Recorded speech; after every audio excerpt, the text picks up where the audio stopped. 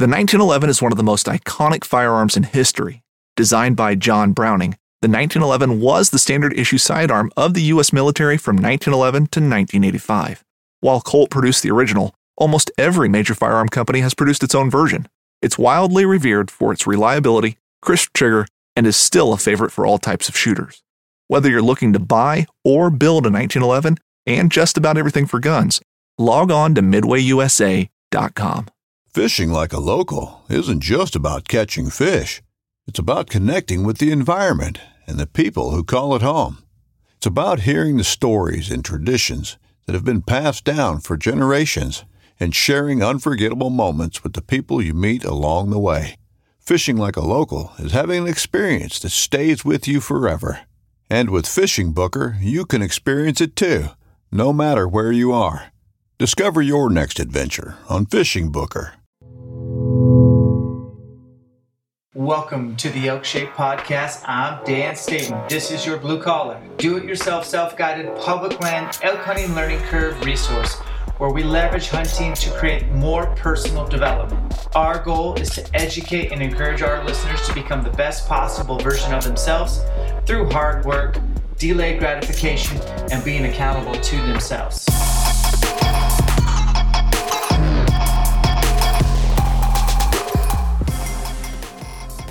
Well, hello there. Welcome to the Elk Shape Podcast with me, Dan the Fitness Man. Guys, this is a fun one today. Kyle Ostrand, he's out of North Dakota. This guy is kind of a savage when it comes to upper echelon, bigger bulls, public land. He's well known for the 2017 bull he killed with Ryan Carter, DC Outfitters, out of the Boulder unit, basically in southern Utah. The bull went over 400, but the dude is a killer. Check his resume. We're talking lots of public ground bulls in Colorado and Wyoming. Sometimes he's killed multiple bulls in the same season, and he's also really cool in the fact that he's guided. So he's spent time in the trenches working with clients that show up to Colorado out of shape, show up to Colorado underprepared, show up to Colorado with no clue how to hunt elk, and that's his job. And so that's where he learned how to elk hunt and then taught people how to elk hunt and was a huge part of a lot of people's success. And then he got into the oil field business for himself. So he's an entrepreneur. He is 100% debt-free, which is really cool, and didn't mean to talk to him about that, but as you listen to the podcast, it comes up naturally, and it's pretty inspiring to hear somebody who's just kind of got all their ducks in a row, and works hard as a family man and great businessman, owns a business that employs 30 people, things like that. So great listen. This podcast will go into the overdrive mode. And if you're wondering what is the overdrive, well, just here shortly in a few days, the Elk Collective goes live finally. And that is going to be your digital resource for all things elk hunting. And that is a collective. That's not one person standing up there saying, here is how to kill elk. Here's how to hunt elk. Here's everything I know how to elk hunt. This is going to be everything that we know about elk hunting. And when it comes to elk hunting, there's just a lot of ways to approach it. You can be somebody like maybe Dirk Durham, who basically likes timber bulls and does a lot of his elk killing between 11 a.m. and 2 p.m. On the back end of a bugle tube. Or someone like Jason Phelps, who definitely likes to call. And he's very surgical, and he's an engineer, so he just thinks differently than I do. He's just programmed to think differently. He's analytical. He calculates his best play. He runs the numbers and odds. And then you have someone like maybe me who's just relies a little bit more on their fitness and mobility and is aggressive but doesn't vocalize very much, more sneaking in. So that's just the surface, but we're going to bring all our friends from our huge network of elk hunting to the Elk Collective. And this podcast is still free. You might hear an advertisement here or there from my partners, but I got bills to pay. And then also the back half of this podcast will be called Overdrive, and I'll just have it over at the Elk Collective, so you can listen to the audio files there. The Elk Collective will be primary digital, so video and audio. Not a lot of writing, to be honest with you. I wrote for magazines back when they were cool, and I'm kind of over writing. I can hit record and go show things and have visual aids, visual perspicuity. I like video and audio, so that's what you're going to find at the Elk Collective. Now, today we are going to dive deep on just kind of maybe some of you Utah guys listening. You know, your season opens really early compared to other states, you know, before September 1st, significantly. And so it's not easy to kill elk when their velvet's still on or it's just coming off and they're in that transition, that staging zone. Could be a water game or a pinch point tree stand, ground blind, an intercept. So you might have to hunt them like mule deer or whitetail or whatever you want to call it. So this is a good listen for those. I know we have a lot of folks out there that hunt in different places. So elk shape camps wise, we have Wisconsin coming up, and I'm super stoked. If you want a last minute spot, you're going to have to email me elkshape@gmail.com, and I will send you a little bit of a discount, but we're pretty much full. So we got a room for maybe, I don't know, one or two more if they really, really want to go. Jason Phelps and I are going, and Anthony Schmidt, owner of Lacrosse Archery. I'm excited for that trip. I get to go to Matthews Archery Inc. HQ. I'm excited to sneak that in there. And this will be the last Elk Shape camp of the year. So the last time you'll hear about it maybe. But we are going to be announcing the winner of the Matthews VXR 31.5 of their choice in a Lakewood double bow case shipped to your doorstep, and we're going to be announcing the Baku e-bike giveaway as well. And to get that, you have to have attended one of our Elk Shape camps this year. So it's a small drawing. We only did 5 camps this year, and we'll probably do 5 camps next year. I can tell you right now, we kind of have one inked for Texas at the beginning of the year at Corbin's Archery. I can guarantee we're going back to Colorado with Phil Mendoza and No Limits Archery. Thinking about going to Boise, Idaho. That's going to make a lot of sense for us just because it's fairly close and there's a lot of elk hunters. Would like to do it in my hometown again, but we've done 3 already, so I'll only do one in Spokane if we can fill up our 20 spots, and I like it because it's my home field advantage. And then we're looking at possibly going to Pennsylvania and working on Lancaster. Communication's been a little slow through all the things, but we're working on all of that. Right now, I'm headed to a little family vacation, so I'll be offline. But guys, fill those love accounts up with your family. Spend as much time as possible with them. Do your e-scouting, your due diligence, shoot under duress, shoot steep angles with backpack on, test your gear, keep tinkering. Check out our YouTube channel. It's pretty much everything I've talked about and more. So without further ado, let's get to Kyle Ostrand. You are listening to the Elk Shape Podcast, and remember, separation is in the preparation. Guys, welcome to the Elk Shape Podcast with me, Dan the Fitness Man. Today, I'm sitting down with Kyle Ostrand. Don't know him, but I'm going to find out a lot about him. I do know he's one heck of a hunter, period. So, but he has an affinity for killing big bulls and hunting public land. Kyle, how are you today? Doing good. Better than I deserve.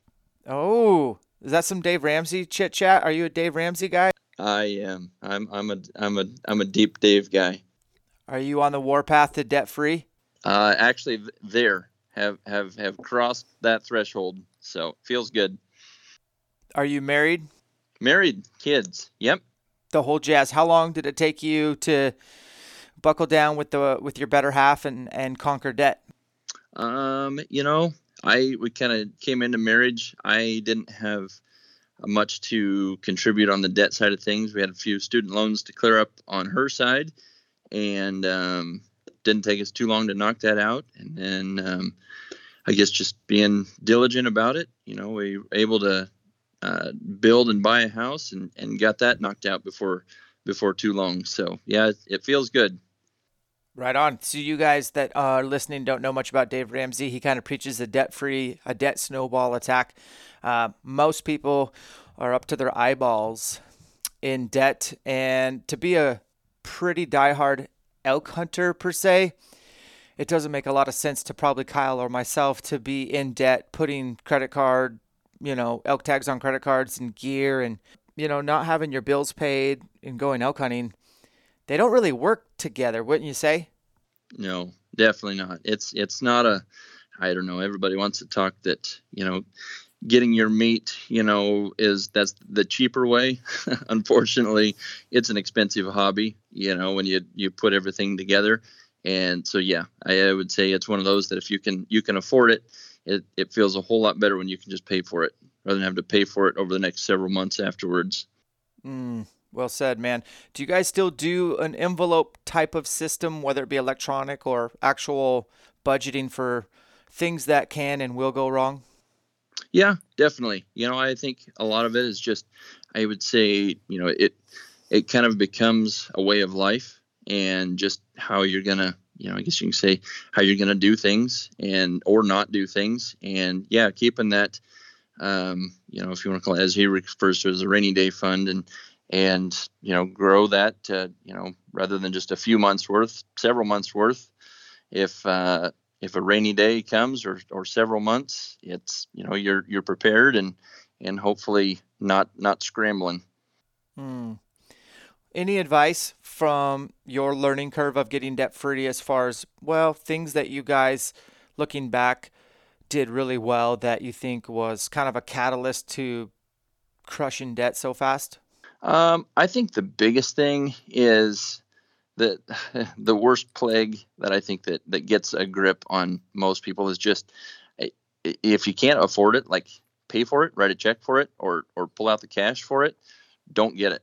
Wait until you can, and just, that, if you want to call it delayed, if you want to call it gratification, rather than instant gratification, that's the hardest thing to overcome. We're a society that we want it now. We stop at a convenience store and pay twice as much for a bottle of water than what it's worth, but it's convenient. And I think that's the biggest thing, is just, it's a way of life, and it's not for everybody. I would say that, some people are like, you're crazy, do that. Just go get it. You can afford it, you make enough. And I guess there's two different ways of looking at it. So I like what you said there. I think there's a high degree of transferability when you mention the word delayed gratification. As public land elk hunters especially, there's a lot of things you probably should be doing throughout the year for delayed gratification, for that one-shot opportunity on day 9 of a hunt where you work so hard. That's delayed gratification. And the same could be said for that new shiny truck that comes with car payments that they're not going to forget to send you an invoice every month. So paying cash for things and having them paid off. And it's amazing how much dough is freed up when you don't have a lot of little payments here and there bleeding you. That's really cool. That's not why I called to talk to you today, was about debt stuff, although you and I could do a whole podcast on that, and maybe we should. My wife and I struggle with, we're on one of the last steps of the house I'm in right now. We've paid off kind of our vacation home that I bought with my dad in the last year. And then we're kind of just left to this house, this mortgage. And we're just kind of like going back and forth on, well, do we just continue to pay it off? Or do we leave that capital some liquidity so if there's other business opportunities, we can jump on them? And I think I have 2 different financial advisors, and neither one of them likes the idea of me burning capital on paying off a mortgage. And I just feel like a lone shark most days, like, no, we set out to do this, let's do it. What's your thoughts on that? That's what I think, that's what makes business fun, and I guess, like myself, I'm in business for myself, and your decisions make or break what I guess what your future looks like. And that in a way, that's overwhelming, and like maybe too many sweaty palms for, I would say maybe a lot of people. But I think for me, the challenge of trying to, sit down, pencil it out, your pros, your cons, the what ifs, and make a choice. And a lot of times in business, you've got to take chances, and you just calculate your risk. Honestly, it's not a whole lot different than trying to make a play on a bull. You calculate what's going to be your best play, what's going to be your best risk, and you go for it. You got to take chances sometimes. So that's a perfect analogy. So where do you live? Where's home base for you? Live in Northwest North Dakota, a town called Williston. right in the heart of what's considered the oil field in North Dakota anyway. We're pretty much live and die, on the energy world, oil and gas here. That is home. That's where I reside. Wife, 2 kids, and we've got a kind of a small service company, I guess, that we service the oil and gas industry, trucking, cranes, various other like on-site services, I guess. But it's been our way of life for about the last 10 or 11 years now, I think. Okay, wow. So how long have you lived in North Dakota? About 10 or 11 years. I actually grew up in Nebraska.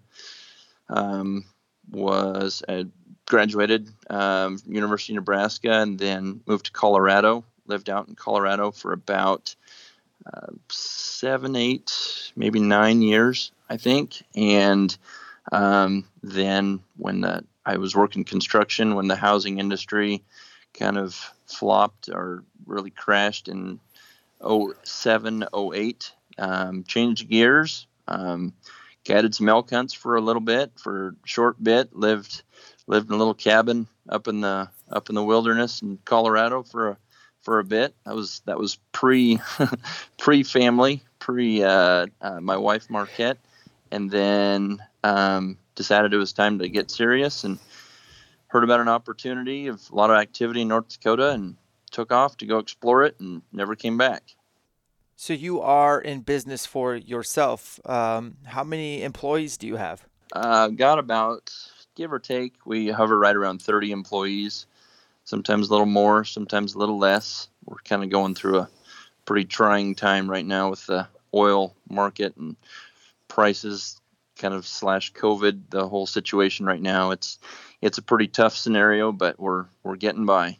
That's good to hear. As a business owner, how do people elk hunt that don't own their own business and they work for somebody else? Have you ever taken the time to realize, like, wow, that's a pretty tough, and that's a situation most people listening are in. And my heart goes out to them. And I always say on this podcast, it's almost cliche now, but I'd rather work 100 hours a week for myself than 40 for somebody, because basically I want the autonomy in my schedule when it comes September. Do you have any, how did you do it? Starting your business, managing your time, getting, balancing family, work, life, and hunting, and then where are you at now? How does that schedule look like? Well, you nailed it. I mean, it is really hard, working for somebody where you've got limited time off. I would say even those that have had a tenure with their employer for a while, that get, 10 days, 14 days, maybe even, 3 weeks of vacation, where they have to spread that out over the whole year, between family events, holidays, and stuff like that. It's hard. I think that's the toughest part. I think, in success is, a lot of people go, I get off work on Thursday, I'm going to jet, I'm going to drive, whatever that is, 8, 10, 12, 20 hours, and start hunting, but I got to be back by Wednesday the next week, or whatever that looks like. It's kind of a recipe for just, unless you've got some luck, it just makes it really hard. So, for myself, I would say that I'm just very, very fortunate, very blessed. I've got a very understanding wife that knows that that is kind of my release. That's kind of my, I guess, getaway to kind of recharge a little bit. I put in a lot of hours, put in long days, long weeks, and, shoulder a lot of stress, having an operation, where we've got 30 people, on payroll, and, the responsibilities with that. So it's kind of my chance to get away. And so even starting my business, I kind of always been able to get away, maybe not as freely as what it has been the last couple of years. Like starting a business, it was, I could get away, but it was just more of a challenge. And now, I guess I kind of, I don't know, as bad as it sounds, my wife says, well, when does the season end? So that I know worst case scenario, when you'll be back. And, I guess it's priceless just having a wife that understands, I guess, the, if you want to call it the curveballs that a hunt, can throw at you between weather and just all the other elements, that play into it. So that's been a huge part for me, as well as just, surrounding myself with people, within my operation that can, I can hand over the reins to and help, make things maintain and carry on, while I'm gone.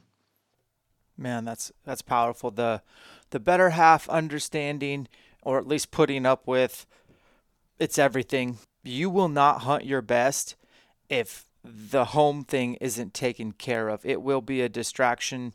And I've had that happen before where I just didn't do a good enough job communicating my open-ended hunt plans, and a lot of, just the lack of communication means just the expectations are not on the same wavelength. And, if you're going to pursue elk or any animal, especially with a bow, it's going to take some time, energy, and effort. And it's not just you sacrificing, it's everybody. That's well said, Kyle. I want to get into your guiding days in Colorado. How long did you guide for? What parts of Colorado? Just give us an overview, because then I'm going to dig in on the guide life and the things that you learned about clients coming from all over the country to hunt with you. No, it wasn't real long. Only a couple of years. I think I maybe came back and helped out, a time or two after that. But it was down in the southwest corner of Colorado, kind of in the, I don't know, I guess you can say the San Juan National Forest, I think, is what it's been long enough now. I gotta refresh, but kind of in the Durango, Silverton, Telluride vicinity, down in that area. Beautiful country. All right. So as a guide, did you guide all sorts of weapon, or was it primarily rifle? Did you have muzzies, archery? What were your clients? Yep. So it was all three. The way Colorado does it, they're kind of staggered. Archery starts first, muzzleloader overlaps during archery, and then they've got the 4 different rifle seasons. And so did all the different seasons. I guess kind of the progression. We usually wrapped it up by 3rd rifle, just because usually the snow was getting pretty deep by 4th rifle. Okay, so you got these clients coming in. I'm assuming the majority are not residents of Colorado? Majority, no. How many were flatlanders coming out west? I would say that majority, to be honest with you. I don't know as though I could recall anybody coming from a western state, that would be above even 2,000 feet elevation. I think most of them were from a low elevation state. Talk to us about like the physical and mental limitations of clients that maybe bit off more than they chew, or you as a guide specifically understanding where they're at and kind of catering the hunt, so they could acclimate and, salvage a hunt, or potentially even have some badass clients where you can get after it. What was that balance like? It was, it's a challenge. As a guide, very similar to like my business now, you're providing a service. And so you want your service to be, impeccable. Ultimately, anybody that shows up for the hunt, they're after the kill, the success, of a kill. But of course, they want a good experience. And, I could tell you stories, that would take some time. I'll touch on a couple of them that I would say pretty well explain it. One of my very first clients, it was actually a couple, it was a husband and wife. I think he was like early 70s. And I think she was maybe in her 60s. Both came, I would think they were from Texas. I wouldn't say that either of them were in great physical shape, but, of course they show up and we kind of just discussed like, okay, how capable are you if it's not a real steep walk, if you could walk a mile or 2 or, and they kind of feeling it out there. And I actually, the night before we were supposed to start hunting, the night before I hustled up the mountain and actually put a herd of elk to bed, on an open meadow with a big overlook. But I thought, this will be a slam dunk if he says he can walk, a mile and a half, just at a slow pace, we'll do it. I'll walk him up a logging road and daybreak, these elk should be there. And we started out the next morning and didn't get 100 yards from the truck. And boy, it was a struggle, and we were fighting. Of course, we're walking in the dark, and just I would say that there's no way to really fully understand, even if it's not a real steep climb, just that elevation, and what it does, for lungs that aren't acclimated to it. I think we were probably at maybe 9,000, maybe 9,500 feet. And it was a struggle. We ended up, it was only about a mile walk to where we were going. And I think we got there about 2 hours after daybreak. And of course the elk were gone, by that point. And we hung out for a little bit, and we turned around and started coming back. And it had not been a limitation, I have very little doubt that we'd have had success the very first morning, just because I'd done my homework and found out. And I think that, as a guide, I kind of know, and I can tell them, hey, this is what the case is. But I think a lot of people that go into it that don't, have a guide or don't know where they're going, it's I guess you can say a learning curve that is very, very hard to overcome, even being in shape. I had a client, I think he was from Maryland, that he was running marathons, and he'd been maybe even like ultras or triathlon. I'm not really sure. Real fit guy. I think he was military. He was, and I was excited. You just said how excited you can be on having a client that was that way, and even still, I would say for the first 2-3 days, he struggled. It wasn't his muscles. It was just, getting that oxygen, just the, I guess the concentration is really what it comes down to, but getting used to that, and after about, 3 or 4 days, he was dialed in, and was, keeping up and doing really well. But it's just almost impossible to prepare for the elevation and what you're going to be faced with physically anyway. Yeah, that's just something I wanted to touch on. I knew that's such a powerful experience as a guide. You get all walks of life, and you are providing a service, and they're leaning upon your decision making to get them the best outcome. Kind of wherever they're at, you have to meet them where they're at, physically and mentally. And I think a lot of people come to Colorado from the eastern seaboard side because that's the first stop, man. And it's got the most elk out of any state out west. Just no capped over-the-counter tags. It's just a good place to elk hunt. So combating altitude, do you have any tips for those that are listening that are maybe going to be in that position, what they can do, or how many days should they get there early, or how much hydration and any supplements or workout regimens, anything that you can think of off the cuff? Yeah, I'll even use myself as an example. I think that we're right at maybe like 1,800 or 1,900 feet elevation here in North Dakota. And so like every year, we'll just say the first archery hunt that I go on, I have to deal with, even preparing, and feeling like I'm in tip top shape, and, my everything from my endurance, especially cardio, all those things that I really push, to help. And last year, my first hunt of the year was a mountain goat hunt in basically right next to Teton National Park in Wyoming. And I felt going into it, I was like, oh, I'm in great shape. But I got up to 11,000 feet up, just outside of Teton Park, and it kicked my butt. Even going into it, knowing fully prepared, what I could do. And it took me a few days, and it wasn't a muscle thing. I think that's a lot of times the case, that people don't realize just how physically demanding it is, to throw a 50, 60 pound pack on, and then, your gear and, start going vertical. That even coming from an experience, like myself, it took several days to get to where my body was doing what I wanted it to. And I think that I think that the best thing that a guy can do is extensive cardio.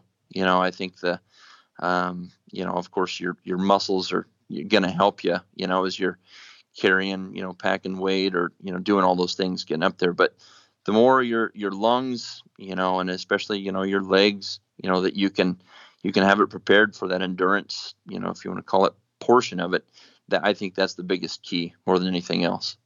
I like that. So there's some really good studies out there, guys, listening on rucking and rucking for weight, and a lot of really good like exercise physiologists, PhDs, guys one more step above me on education that are more in that clinical setting that have done all the studies. Running is not going to be the magic bullet to get you in backpack conditioning shape. It's no surprise. It's actually backpacking and rucking. There's no substitute, and you need to have a mix of lighter pack days and longer sustained efforts coupled with shorter, more intense, so more work, less time, heavier pack. And then strength is a huge determination of how well you can handle a heavy ruck. And a heavy ruck is relative, right, Kyle? I mean, 50, 60 pounds for me is about where I start because I always am carrying way too much stuff. But what about when you kill stuff? And especially when you're solo and maybe you get greedy and you want to pack out a hind quarter, deboned, and loose meat to save a trip. We're talking triple digits, right? So to be able to have injury resistance and to fight off the ravages of twisting your ankle, you'd need structural integrity through the soft tissue and the muscles. You have to do strength training, and muscles very important. And you don't have to do a lot of strength training, which is the beauty of it. You just got to have a couple bouts a day. Less is more. Intensity is high, and then rucking. But I just think people fall into the trap of like, I got to go run 5 to 10 miles a day, and it's good, but it's kind of like this. It's like your financial portfolio. You kind of have to spread out your eggs. Don't put them all in one basket. So I'm glad we talked about that, but I want to get into, and this is me selfish, I want to talk about your bull that you killed in Utah. And I don't know how long ago it was, but I know it was a giant. I know it was on magazine cover or covers. And I think you hunted with DC Outfitters, Ryan. So can we dive into that hunt for a minute? You bet. Okay, so you're a North Dakota guy. You drew that tag, I assume? No, I was actually kind of I guess you can say, I got it secondhand. Somebody had bought the auction tag, and then they couldn't hunt. And I had kind of gotten to know Ryan a little bit. And Ryan, I guess it was a client that had lined up with him that had gotten the tag, and they said, "Hey, we can't use this tag this year. Let's get it to somebody that can." He's like, "Hey, Kyle, you want to give this a whirl?" And I, of course I was like, "I don't think I can afford it, but let's talk about it." And I ended up getting it. And yeah, it was in 2017. Okay. And that was, are we allowed to say the unit or not? Yeah, I think so. I think you don't have to dig too far. It's the Boulder Kapierwitz. I was going to say it's got to be a Boulder or Dutton, but Boulder. Okay. And how many points do you have in Utah? Oh, goodness. I think I've got around 10 points right now myself. Okay. Are you on some sort of waiting period, or are you good to go? No, I'm good to go because that was an auction tag. It didn't actually doesn't interfere with the waiting period like if you draw. Cool. I think I'm at 13 for Utah, or maybe 14 now. I'm not sure, but it's not enough to draw, obviously. Would love to do that hunt specifically. But so you hunted with Ryan. We're going to bring Ryan on eventually for my side project, the Elk Collective. I'll tell you about that in a second. But the dude runs a trail camera program that might be unmatched. So tell us about that from your perspective as a friend of his, hunting with him. I don't want to say client because you're a savage elk hunter, but that's his honey hole. That's his place. He knows it. What was your impression of his trail cam program? It's just unreal, and especially, where I've gotten to know Ryan really good the last several years. And you can follow his Instagram and you can see it's like, man, how in the world does this guy come up with so much content? A new video or two, every day, throughout the whole year. But, when you've got 100 and some cameras out there, it is, that's how it's done. And I think the biggest thing is because you can go nail a camera on a tree all over the place. He's taken it to a whole other level and really dissected topography, landscape, north slope, south slope, saddles, all those where he has learned that just animals doing what animals do, where they travel, where they go, when they go, and then, on top of that, figuring out what bull, is here, typically in this area in the early season. Usually when he ruts, he kind of moves to this area. And then after that, where they kind of migrate all the way throughout, going to basically their winter grounds. And to be able to just, I guess you can say, put that biography, together on, different bulls and, and elk are going to do what elk want to do, but to be able to figure out, the, I guess you can say the routine, and what they do year after year, that's what really just makes, I would say, Brian so successful, just taking it to a whole nother level.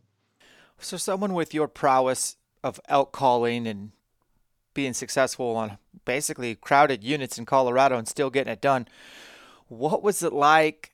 Did he warn you ahead of time going into, well, I got a Utah tag, the season opens middle of August, and bulls might even have a little bit of velvet still on them, and we're probably not going to be vocal on these elk. We are going to whitetail them. We are going to hunt them from the ground or ground blind or whatever, but we are going to utilize pinch points and topography and trail cam intel. I mean, what was it like for you kind of switching gears considerably?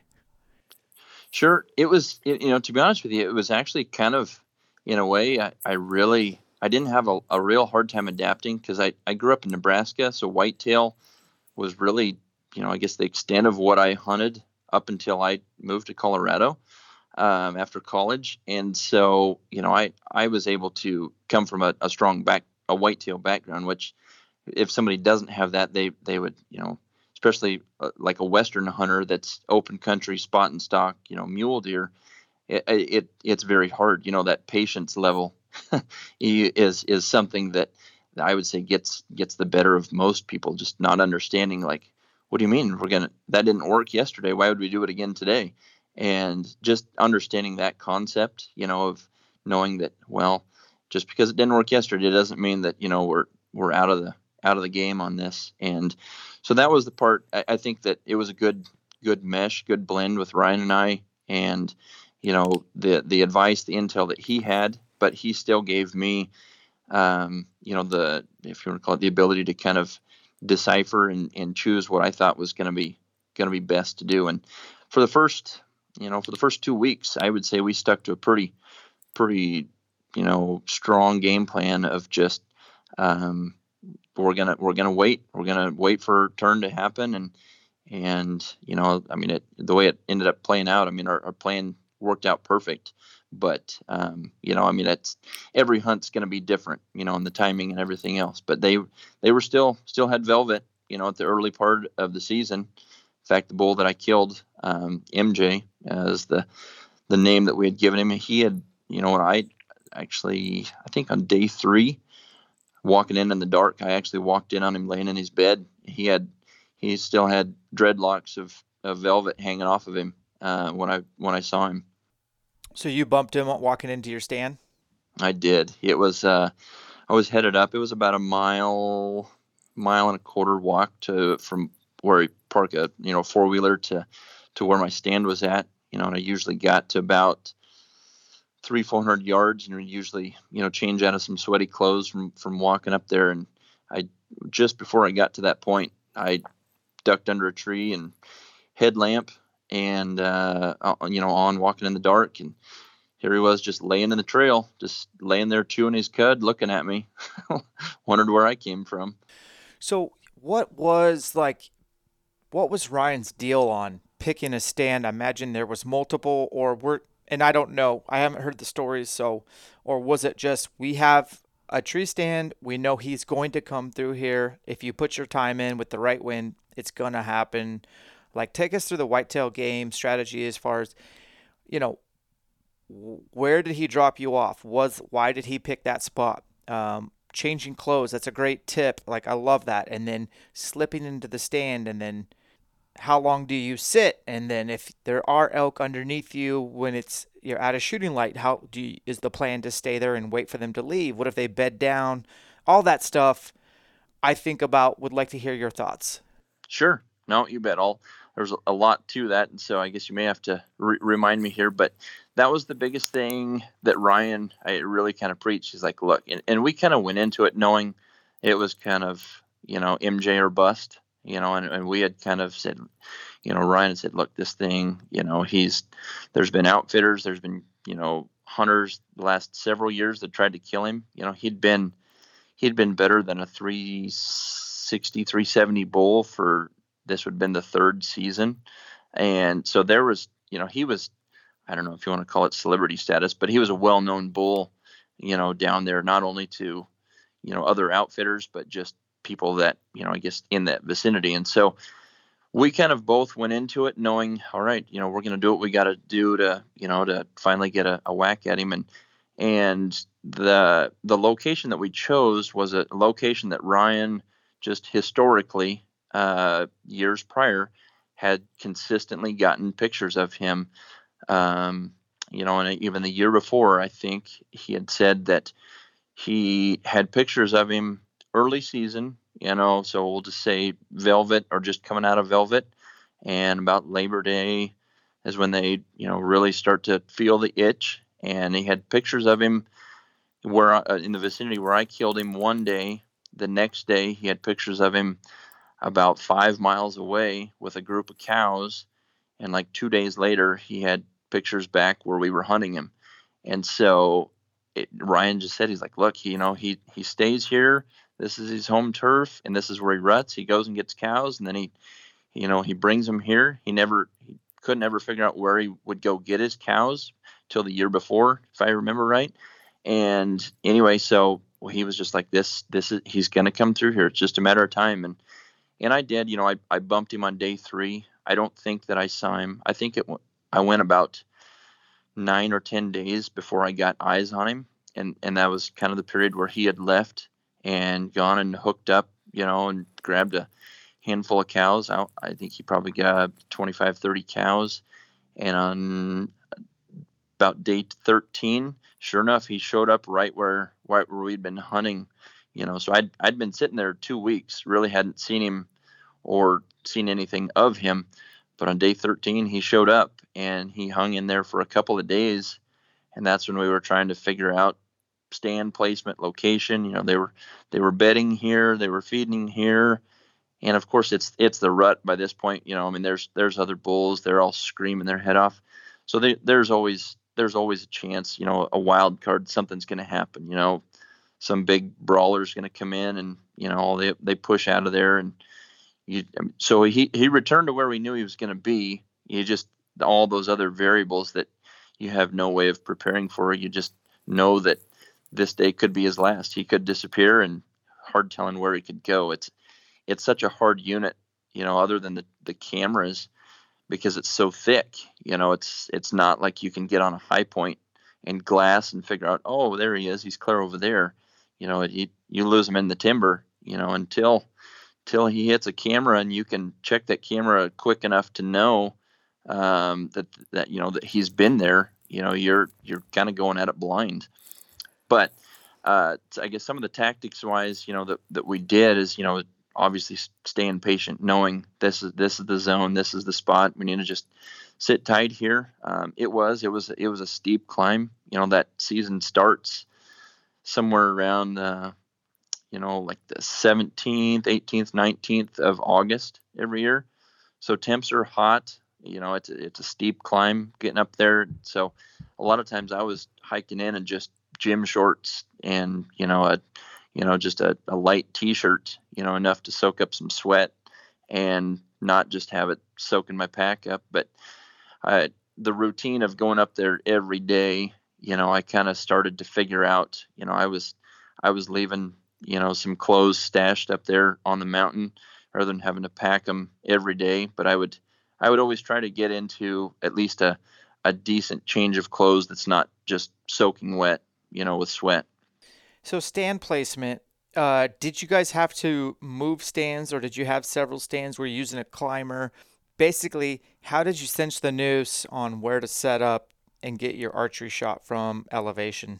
So we had actually started, where I would say the week prior to season, he'd hit a camera 2-3 times. Even the night before season, he had hit a camera, and we had a stand right above it. So I sat that stand for the first several days. I was probably, working on day 5 or 6 or so, that I was hearing an awful lot of elk, starting to talk, a lot of, just cows mewing, bulls starting to bugle, up above me, kind of a clearing and opening. And so I said, hey, I think we need to get a stand up there. So we put another stand up there, played the wind right as best we could, and it was going to be, more of a, a morning stand versus an evening stand, versus where we put it for thermals and everything. So we put it on one end, kind of on the conservative end, that we didn't want to take a chance of, blowing my wind scent out there any more than what we just had to. And I saw him consistently on the other end of that meadow. I think 2 days in a row, but I think like maybe it was a morning and a night and then another morning. And they were kind of coming from the same spot, leaving at the same spot. And I told Ryan, it's like, there's no trees where we can even think about getting in over there. But I said, I got to be over on that other side. And so I actually just kind of went and I basically cut some pine boughs and grabbed a few limbs and made a little makeshift ground blind that was going to be the ideal location. The problem is that those elk were usually on that meadow, and I had to come in from the far end where my stand initially was. So when we got to have, a full moon or even having any moon, I had to wait until there was enough light to cross that meadow that I could see that there was no elk. I didn't, I was going to bump elk off that meadow before I could get in there. So it was one of those, I just had to really just take the elements, either the thermals or the light situation, any of those things. And it wasn't ideal, but you just had to calculate your risk, minimize, your chance of screwing it up.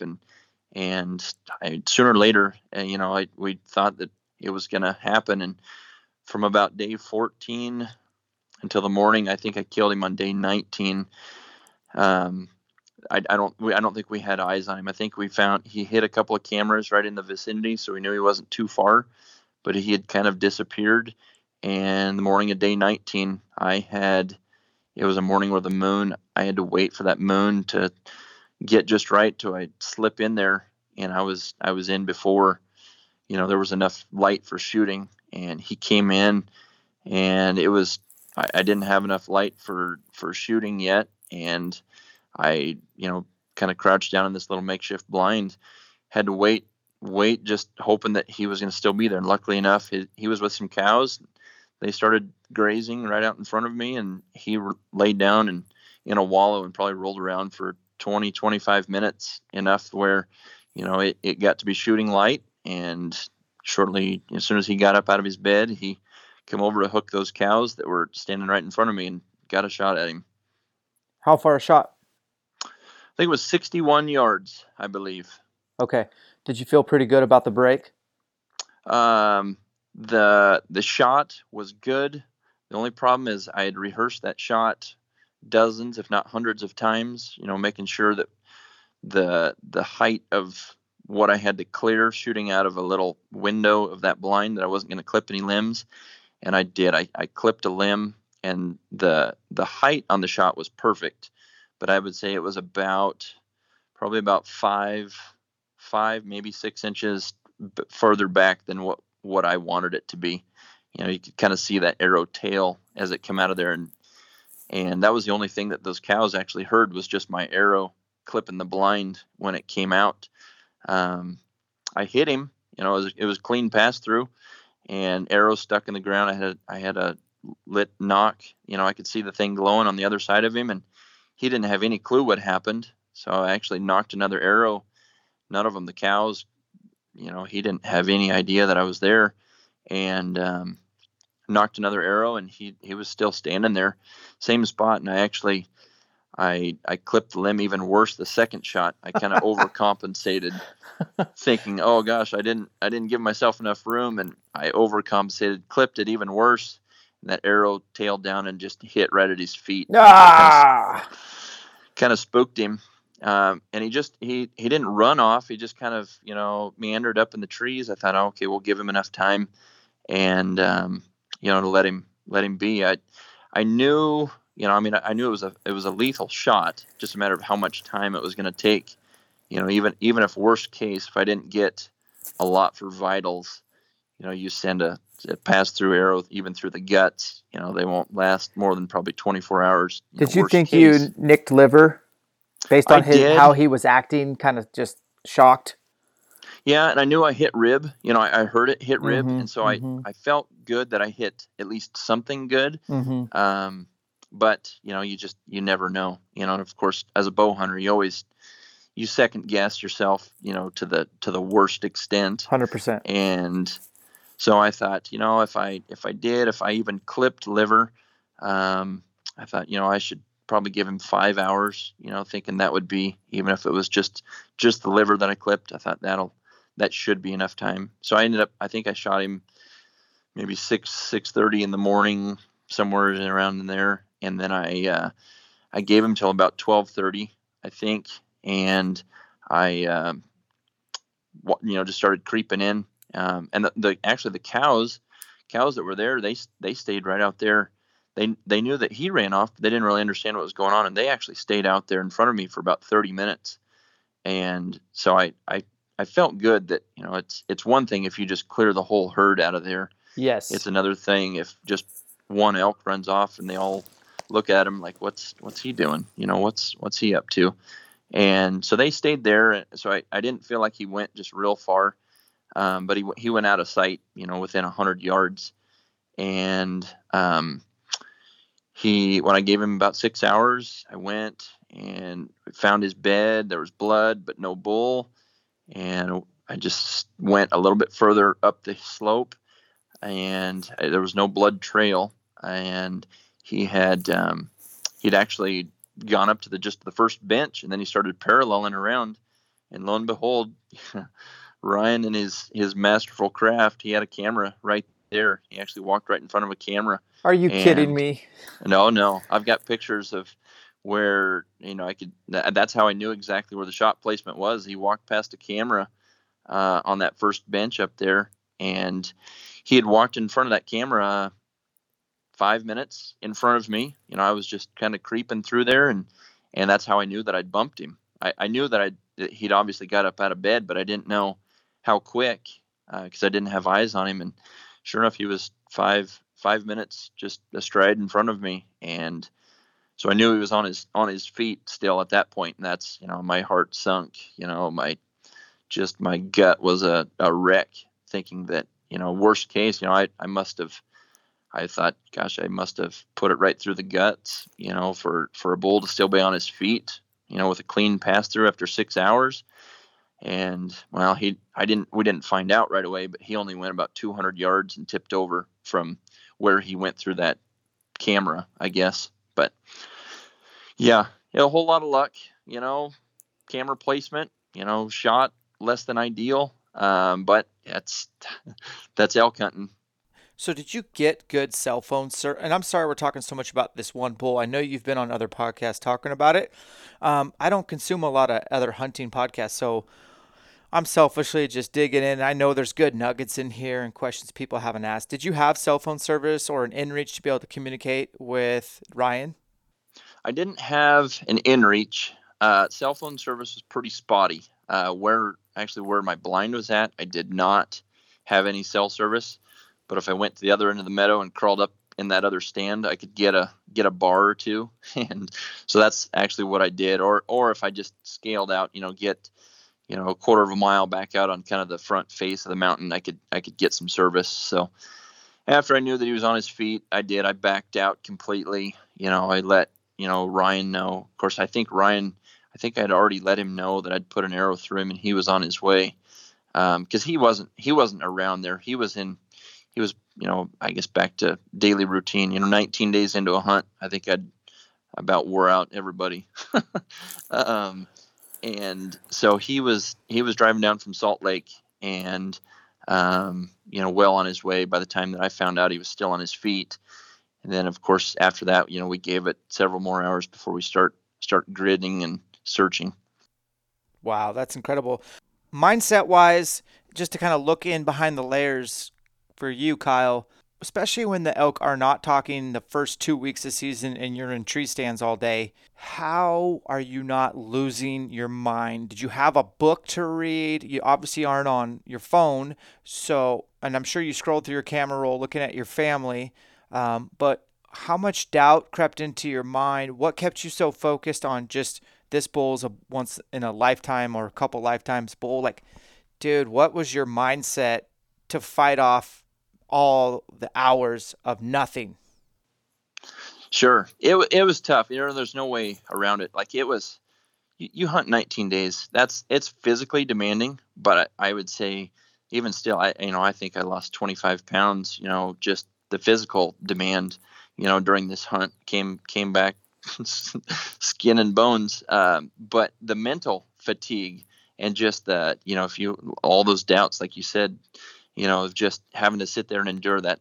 The one thing that I would say is that we were really trying to play it conservative, and that early in the season, those bulls, they don't have, until they start, pushing some cows and really starting to talk, they're not real active during the day. So I was making a trip in the morning, sitting until probably 9 to 10 o'clock.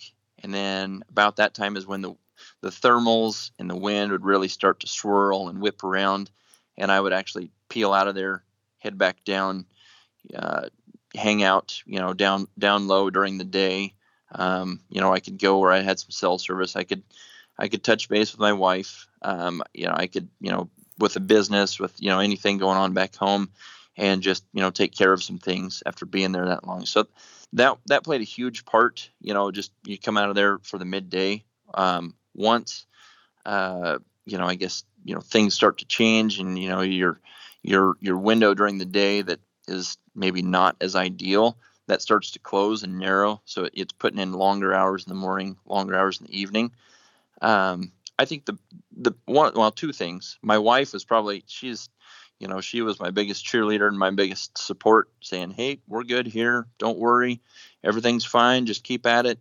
Keep doing it. You've gone this long. Don't quit now." But on top of that, I was able to see, a lot of elk.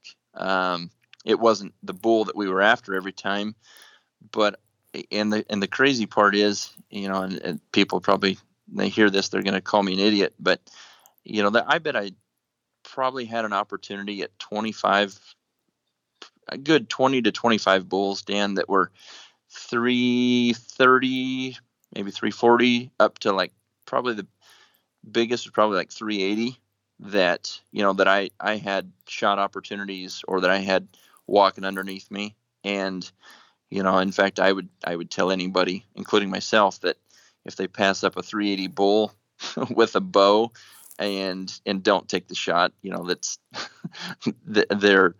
they maybe need some diagnosis on their mental capacity. But all I can say is it was a good thing I didn't see any bulls that were between 380 and my bull that, his official score was 412. Jeez. How big is his fifth on his left side? The fifth, I'm actually sitting here in my office looking at him right now. His fifth, pretty bad. I can't tell you right off the top of my head. I think it's 18. I want a replica of just his fifth, and I want to just have it in my truck in case anybody causes any trouble. I just pull that thing out. It's just, I don't know. I remember seeing that picture and just like, wow, look at that fifth. It dwarfed the fourth. It had weight, and the main beams just kept going. It was insane. Wow. He is very, very unique, and just, a bull, he's, his width is, I think he's 54 inches inside. Ryan and I kept saying, before we got him on the ground, we're like, can't wait to get this thing on the ground because I'm pretty sure I could drive a 4-wheeler between his. What was his width on his rack? 54 inches inside, I think, is what it actually taped at. What was his main beams? His longest main beam? I think 59.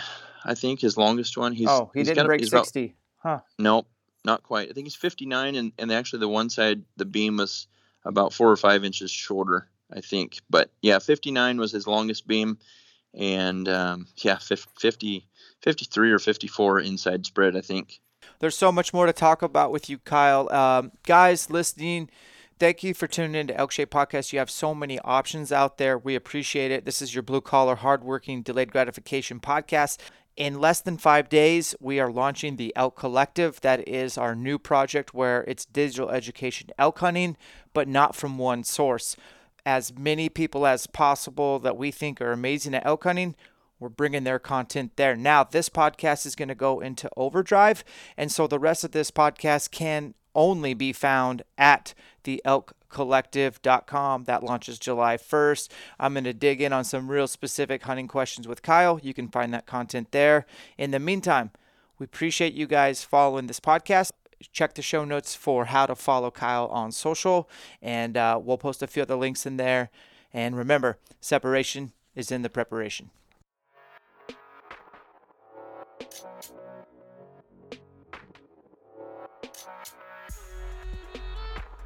All right, guys. Pretty exciting little podcast with Kyle. That was fun. I did not know any of that stuff about him and that bull and all the behind the scenes. Kind of, I don't know.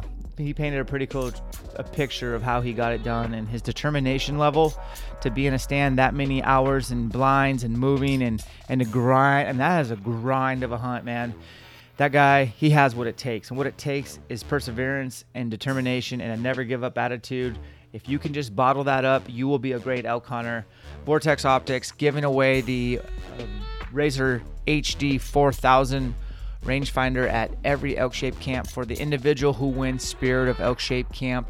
That is the most prestigious award because that means they're the most hungry, the most humble, hardworking athlete at the camp, and that's hard because everybody usually is very humble and hungry at the camps. So thank you, Vortex Optics, for hooking up all our campers, and I really appreciate the discount code for our listeners. It's Elk Shape, gets you 20% off Vortex apparel.